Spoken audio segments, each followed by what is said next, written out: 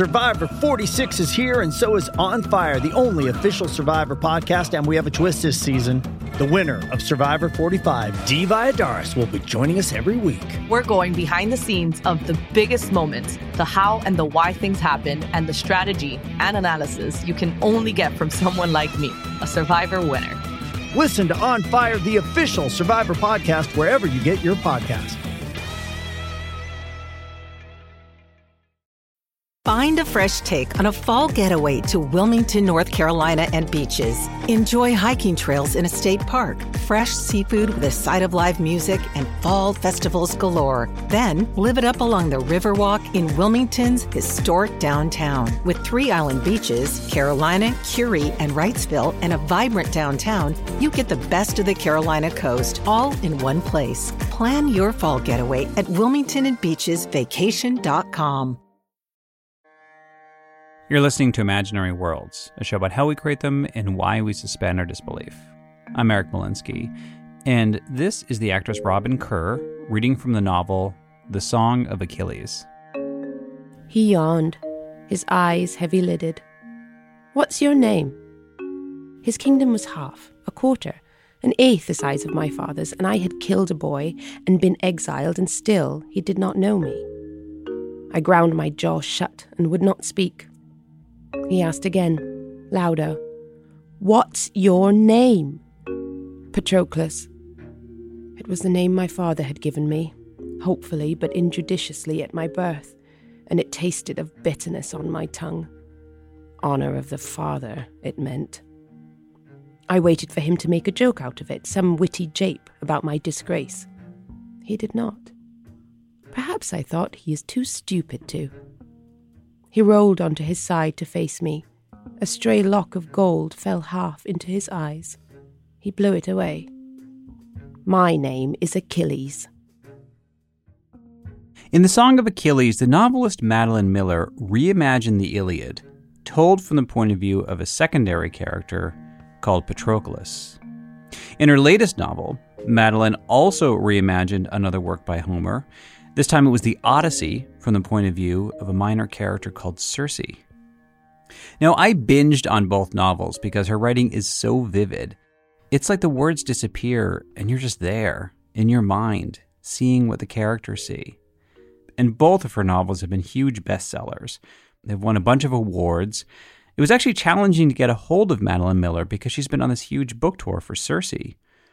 When we finally talked, I asked her, how does it feel to be in such high demand? Completely surreal. I mean, it's really hard to absorb it. I'm incredibly grateful for it. I still kind of have the impulse when I see someone with my book to, give them my kidney. It really feels like this, total shock. So tell me about your first encounter with Greek mythology as a kid, as far back as you can remember. So my earliest memory goes all the way back to when I was 5 or 6. My mom used to read me pieces of the Iliad and the Odyssey. I think I felt like I was getting a view into an adult world, as well as sort of the excitement of the adventures. I mean, there's the Cyclops and, 6-headed monsters and the sirens, and there's all that kind of stuff, which is exciting. But I think the thing that most appealed to me was, wow, this is real. This feels real. Why do you think it felt real? In some ways, I think it's the same reason it feels real to me today, which is that these stories are fundamentally, 6-headed monsters and gods aside. They're fundamentally about people and human nature. And though our culture has changed, I think human nature hasn't changed. And so it felt like I was seeing something that was true, even though it was so old and fantastical. By the way, this episode is going to be full of spoilers if you're not familiar with the Iliad or the Odyssey. So, like a lot of people, Madeline first became interested in Greek mythology as a little kid, and then her interest picked up again when she studied Homer in college. That's actually when she got the spark of an idea that led to her first novel, The Song of Achilles. And this aha moment that she had actually touches on a debate that's been going on in literature for years. Who gets to tell their story? I mean, a story is powerful, and the power comes from the question of why. Like, why does the main character do what they do? If the narrative is crafted in a way for us to understand their motivations, they get our empathy and our understanding. But traditionally, that kind of identification has been reserved for straight white male characters, going all the way back to the beginnings of Western literature, the Iliad and the Odyssey. And for Madeline, this question of who gets to tell their story really struck her when she came across the character of Patroclus, who is a close companion of Achilles during the Trojan War. Patroclus is killed, and his body is brought to Achilles. And Achilles just completely loses it. It's as if a bomb goes off in his life. He wants to kill himself. That's his first thought. The other Greeks stop him. And then he immediately wants to go and get vengeance on the person who took Patroclus from him. And even once he has killed that person, who is Hector, the great prince of Troy, that's not enough. He has to keep, dragging the body around the walls of Troy. And so that level of sort of having Achilles' life overturned was so interesting because it felt like a real mystery. Why did it feel like such a mystery? Well, Patroclus is not a major character in the Iliad. In fact, right before his death, the story has been mainly focused on the conflict between Achilles and his commander, Agamemnon. Achilles is the greatest warrior in the ancient world, but he refuses to fight because he thinks that Agamemnon has disrespected him, which for Achilles is not a trivial matter. The backstory to the Iliad is that Achilles has made this choice to die young and be famous forever. And so he has literally given up his life for his reputation. So when Agamemnon threatens that, he has to kind of hit the nuclear button, say, I'm not going to fight for you. And in the background, the whole time, there's this character, Patroclus. We hear he's the most beloved companion of Achilles, but he's there, but he doesn't really talk. He doesn't have a lot of, stage time. And then it comes to this moment where the Greeks are losing. Please, Achilles, won't you fight? No, he won't. And into this moment steps this character, Patroclus. And he says, I'll put on your armor, Achilles, and I will go out and I will fight. And the Trojans will think it is you, and they will run away. And that is, in fact, what happens. But in the course of this very courageous thing that Patroclus does, he is killed. So it was Achilles' grief reaction, sort of the mystery of who is this person who is so important to Achilles that even though Achilles has been saying nothing can make me fight again, as soon as Patroclus is dead, all that is out the window. And then it's also some of the descriptions of Patroclus in the Iliad are really unusual. Achilles is not the only person who mourns for Patroclus. He's also mourned by Briseis, a slave woman who is partially part of the quarrel between Achilles and Agamemnon. And she describes him as being always gentle, which is a really, as if you know the ancient Greek myth, that is a really unusual description for an ancient hero. It's strong or brave or fast or beautiful, but not gentle. So it sort of felt to me like Homer is telling the end of their story. What's the beginning of their story? How do we get to that moment in the Iliad when Achilles' life is completely broken open? And I wanted it to be a love story. That was really important to me. I felt that the tradition of Achilles and Patroclus being lovers is a very, very old tradition. It goes back to Plato and Aeschylus. But it had kind of dropped out when I was studying classics. I think it's coming back more now, which is nice. But it had basically dropped out as an interpretation, and I was incredibly frustrated by that. So I wanted it to come from that perspective, too. So she had a great idea for a novel, but that's when the self-doubt kicked in, because she had never written a novel before. And for her first book, she was going to rewrite Homer. And she struggled for years with this book. I mean, she wrote draft after draft, kept throwing them out. It also didn't help that an ex-boyfriend was teasing her at the time that she was writing Homeric fan fiction. He has since apologized very graciously. But I was absolutely worried about that. And I didn't tell any of my classics mentors that I was working on it. I didn't tell really anybody in my life other than, close family and friends who had nothing to do with classics, because I was so concerned about that. It felt blasphemous. It felt presumptuous. Who am I to do this? Really, I didn't tell people for the whole 10 years I was working on it. I didn't tell my mentor until I had the finished final The Song of Achilles hardback in my hand. And I called up my mentor and I said, I wrote this novel. Can I send it to you? It's about Achilles and Patroclus. And he said, well, I certainly hope you made them lovers. And I was like, oh, I did. I think you're going to like it. Maybe you'll like it. And so I sent it to him, and he was very gracious. And, I think it was a big revelation for it to come out, because I kept sort of waiting for the classics police to come and, say that I had been bad. But I think most classicists and classic departments were very supportive. And what I kind of realized, which I should have realized earlier if I had been thinking about it, is that, these stories have been retold from the very first. In fact, the most famous thing we know about Achilles, that his main vulnerability was in his heel, because his mother, the goddess Thetis, had dipped him in the river Styx when he was a baby by holding his heel. That whole story is not in the Iliad. That was in another retelling of the Iliad, a fan fiction version, if you will, written centuries after Homer had died. In Homer, in fact, I think it's actually a much more realistic version in Homer, which is just that he's an extraordinary warrior. The whole dipping by the heel, invulnerable, all that stuff comes later. And I like to write very close to Homer because I like to kind of be in conversation with Homer and to be responding to specific moments in Homer. But that said, there were times when I really needed to change something, or I wanted to change something. And it kind of was instinctive. It was, in theater, they always say, go where the heat is. And I felt like I wanted to go where the heat was. For instance, after Patroclus has died, and Achilles is dragging Hector's body through the city, Madeline felt like the heat of the story is still on Patroclus, even though he's just a lifeless corpse. So his restless spirit keeps telling the story of Achilles. He rises at dawn to drag Hector's body around the walls of the city for all of Troy to see. He does it again at midday, and again at evening. He does not see the Greeks begin to avert their eyes from him. He does not see their lips thinning in disapproval as he passes. How long can this go on?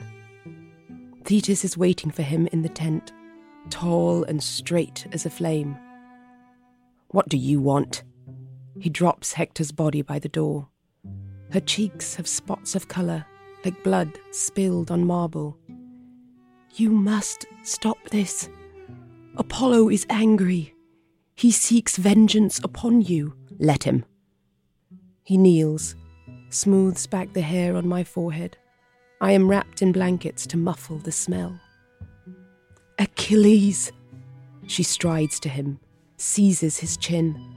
Listen to me. You go too far in this.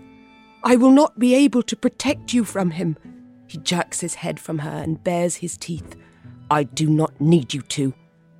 Her skin is whiter than I have ever seen it. Do not be a fool.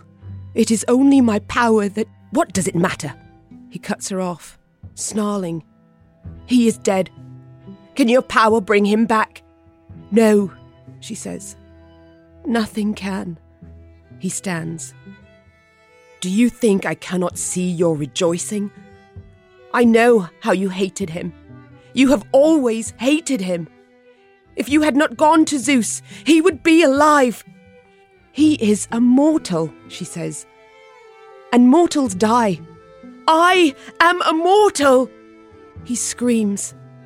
What good is Godhead if it cannot do this? What good are you? I know you are mortal, she says. She places each cold word as a tile in a mosaic. I know it better than anyone. I left you too long on Pelion.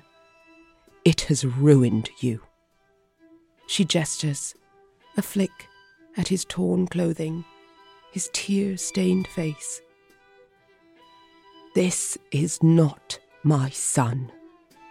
His chest heaves. Then who is it, Mother? Am I not famous enough? I killed Hector. And who else? Send them before me. I will kill them all. But the Trojan War turned out to be just the opening act, because Madeline knew there was a bigger story she wanted to tell, one that would shift her perspective beyond anything she could imagine. Madeline had to learn to think like a god.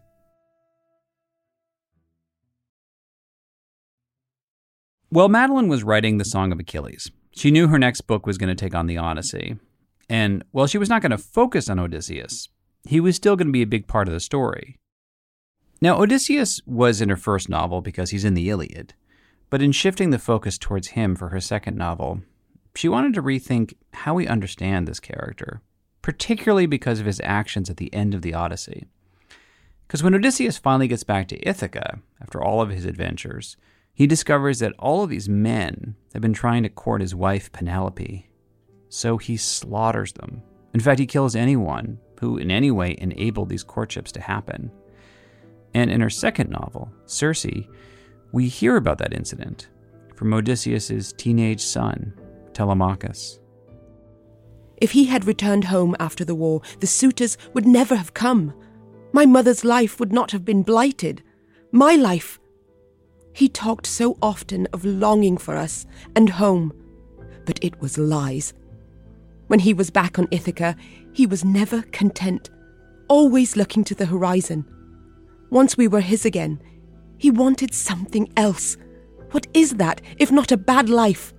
Luring others to you, then turning from them. The PTSD aspect was really important to me and I sort of feel like there's kind of two things going on with that in my imagination. One is that, he has been through 10 years of a brutal war and then 10 years of trying to get home. And particularly in the 10 years of him trying to get home, he sees all of his men brutally killed in front of his face. He is the only survivor out of 12 ships worth of men. So, the losses keep going after the war and really gruesome deaths of, the Cyclops eating one of his crew. And then here he is back home on Ithaca, just sort of expected to kind of pick up his old life. But Odysseus is not the narrator of this novel, nor is Telemachus. The narrator of the novel Circe is Circe, who is a character that only shows up in 2 chapters of the Odyssey. She is a minor deity who turns Odysseus' men into pigs after they land on her island. But then Odysseus wins her over, and she becomes his lover. And without hearing Circe's point of view in the Odyssey, Madeline always had trouble making sense of this character. And at no point does anyone say, Circe, why are you turning men to pigs? How did you start doing that? What is up with that? And I think the interpretation over the years has often been, because she's evil. She's just an irrational woman. I think that is such an uninteresting answer. I feel like, people do things for psychological reasons. And that's part of what I love doing with these myths is Homer, I think, suggests psychology often, but doesn't, he doesn't give us the Shakespearean inner monologue. And so I love drawing that psychology out. Yeah, you've said that another reason why you really wanted to take on Circe is that she's considered the first witch in Western literature. And I was wondering, in terms of the way that she's portrayed as a witch in the Odyssey, does that in any way sort of set up the template for witches to come? Definitely. So you can see some witchy attributes kind of already emerging in Circe. So first of all, she has a connection to animals. And then there's also her work with sort of poisons, drugs, potions. That's very witchy, double, toil and trouble. And then she has a staff as well that she uses sort of at the moment she casts her spell. But more importantly, she is a figure who is a woman who is a source of anxiety, that she is clearly this kind of incarnation of male anxiety about female power. And I think that's witches through the centuries. But Circe is also a goddess. The lifespan of a human being is like a mayfly to her. It took me 7 years to write Circe, and the first 5 years was really me just trying to develop her voice and how the voice of an immortal being who had lived for centuries would sound and how she would approach time. I think I also was just, I just wasn't going deep enough, that I was sort of writing about this stuff, but in a superficial way. And I always think in those drafts, I sort of like, no, go deeper. No, go deeper. That the scenes don't have the kind of underpinning. I have to kind of learn her interior as I go. Well, the years that Madeline spent honing Circe's voice definitely paid off. I mean, I got sucked in right from the beginning. When Circe remembers how much her father The Titan named Helios used to adore her when she was a child. At my father's feet, the whole world was made of gold. The light came from everywhere at once. His yellow skin, his lambent eyes, the bronze flashing of his hair. His flesh was hot as a brazier, and I pressed as close as he would let me, like a lizard to noonday rocks. My aunt had said that some of the lesser gods could scarcely bear to look at him, but I was his daughter in blood, and I stared at his face so long that when I looked away, it was pressed upon my vision still. What would happen, I said, if a mortal saw you in your fullest glory? He would be burned to ash in a second. What if a mortal saw me? My father smiled. The mortal would count himself fortunate. I would not burn him? Of course not, he said. But my eyes are like yours. No, he said. Look. His gaze fell upon a log at the fireplace's side. It glowed, then flamed, then fell as ash to the ground. And that is the least of my powers. Can you do as much? All night I stared at those logs. I could not. What really helped Madeline develop Circe's voice was recognizing her lack of agency among the gods. Because Circe is technically a nymph, and in terms of the power structure of Mount Olympus, nymphs are at the very bottom. They are constantly being assaulted, given away, used as pawns, treated as prey. And so part of what Circe does in becoming a witch is basically refuse that and say, I refuse that life. I'm going to literally invent my own power to get around that. Witchcraft is a power that can be used against the gods. That's why Circe is often portrayed as a frightening character in a lot of ancient literature. And in looking at different sources on Circe beyond just Homer, Madeline was intrigued by a story that was written by the Roman poet Ovid. Ovid's Circe is very interesting. It's a much more pathetic figure. She's constantly falling in love with the wrong guy, and then she gets angry and she lashes out. But the part of Ovid that I found really interesting is, so Ovid is the one who tells the story of her turning Scylla, and who is originally a nymph, into the six-headed horror that we see in the Odyssey. That, again, does not come from Homer. That's from Ovid. In Ovid's poem Metamorphosis, Circe and Scylla are basically rivals for the same man. And when Circe realizes he's not in love with her, she takes out her revenge by turning Scylla, who was a beautiful nymph, into a six-headed sea monster. But instead of this being kind of this flat story about, oh, women, they're so irrational, a woman scorned, etc., what are some psychological reasons for why she might do that? And I also wanted to dig into the consequences, which is something Ovid doesn't go into at all, which is, okay, now you've done this. Now you have to live with it, and you have to live with what it means that you've created this monster. You've done this to another person, and now they're going off and killing people, and all that's on you. In Madeline's version of the story, Circe is still young and naive when she's in competition with Scylla. This is also Circe's first love. And she doesn't realize the true power of her witchcraft. She thinks she's just being mischievous, adding a potion to Scylla's bathwater that will take away her beauty and reveal the true ugliness inside. When Circe discovers how radically she's transformed Scylla, she's shocked and horrified. And the gods, who used to think of Circe as a joke, now realize that she's a threat that needs to be banished. Years later, Circe finally sees with her own eyes what she did to Scylla. I strained my eyes upwards, and she came. She was grey as the air, as the cliff itself. I had always imagined she would look like something, a snake or an octopus, a shark. But the truth of her was overwhelming, an immensity that my mind fought to take in. Her necks were longer than ship masts. Her 6 heads gaped, hideously lumpen. like melted lava stone. Black tongues licked her sword-length teeth.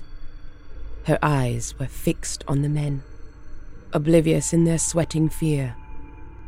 She crept closer, slipping over the rocks. A reptilian stench struck me, foul as squirming nests underground. Her necks wove a little in the air, and from one of her mouths I saw a gleaming strand of saliva stretch and fall. Her body was not visible. It was hidden back in the mist with her legs, those hideous, boneless things that Celine had spoken of so long ago. Hermes had told me how they clung inside her cave like the curled ends of hermit crabs when she lowered herself to feed. I mean, the imagery that I could not get out of my head was Scylla, all the sections about Scylla as a monster and the Minotaur.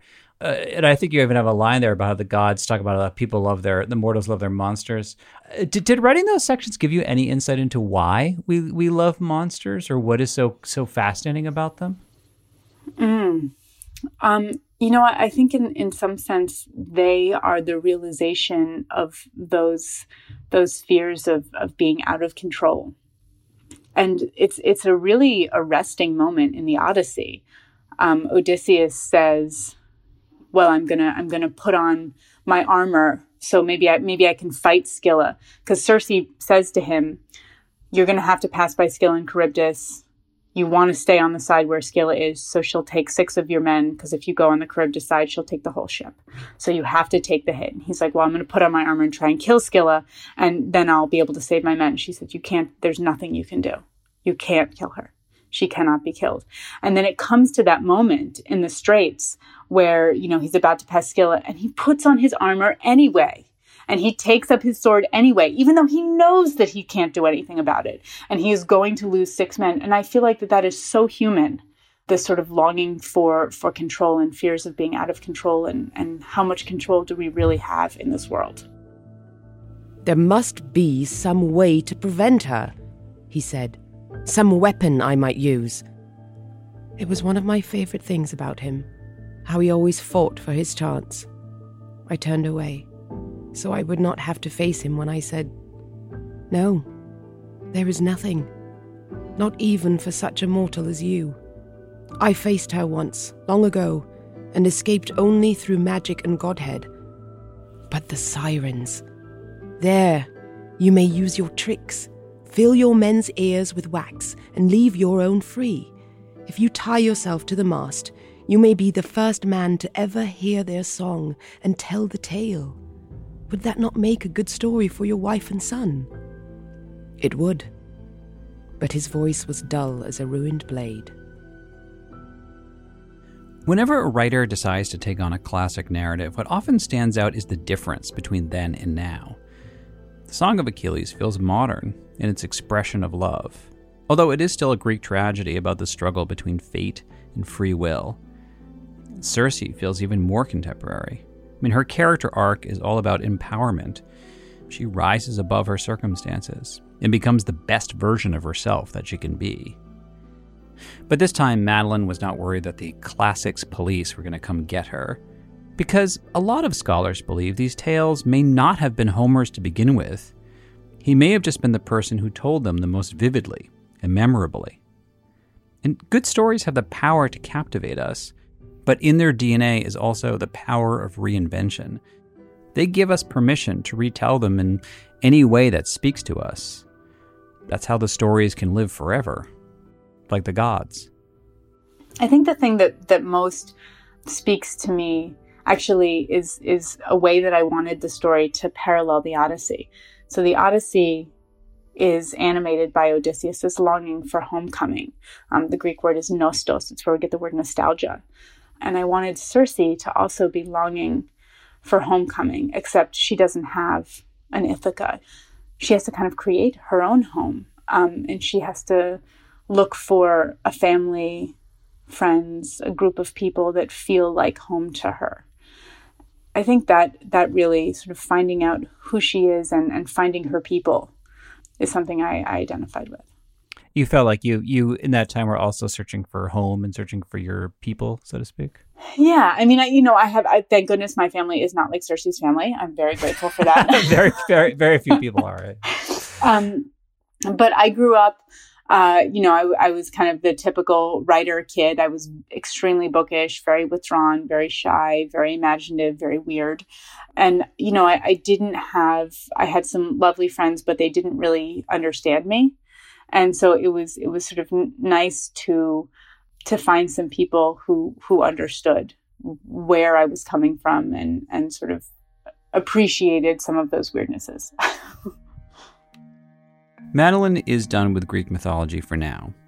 And she said for her third novel, she's thinking she might like to take on another titan of Western literature, Shakespeare, specifically The Tempest. And given how long it took for her to find the right voice for her previous characters, it might be a while before her third novel comes out. But I'm sure it will be worth the wait. That's it for this week. Thank you for listening. Special thanks to Madeleine Miller and Robin Kerr, who did the readings. My assistant producer is Stephanie Billman. You can like the show on Facebook. I tweet at eMalinsky and Imagine Worlds Pod. And my website is imaginaryworldspodcast.org.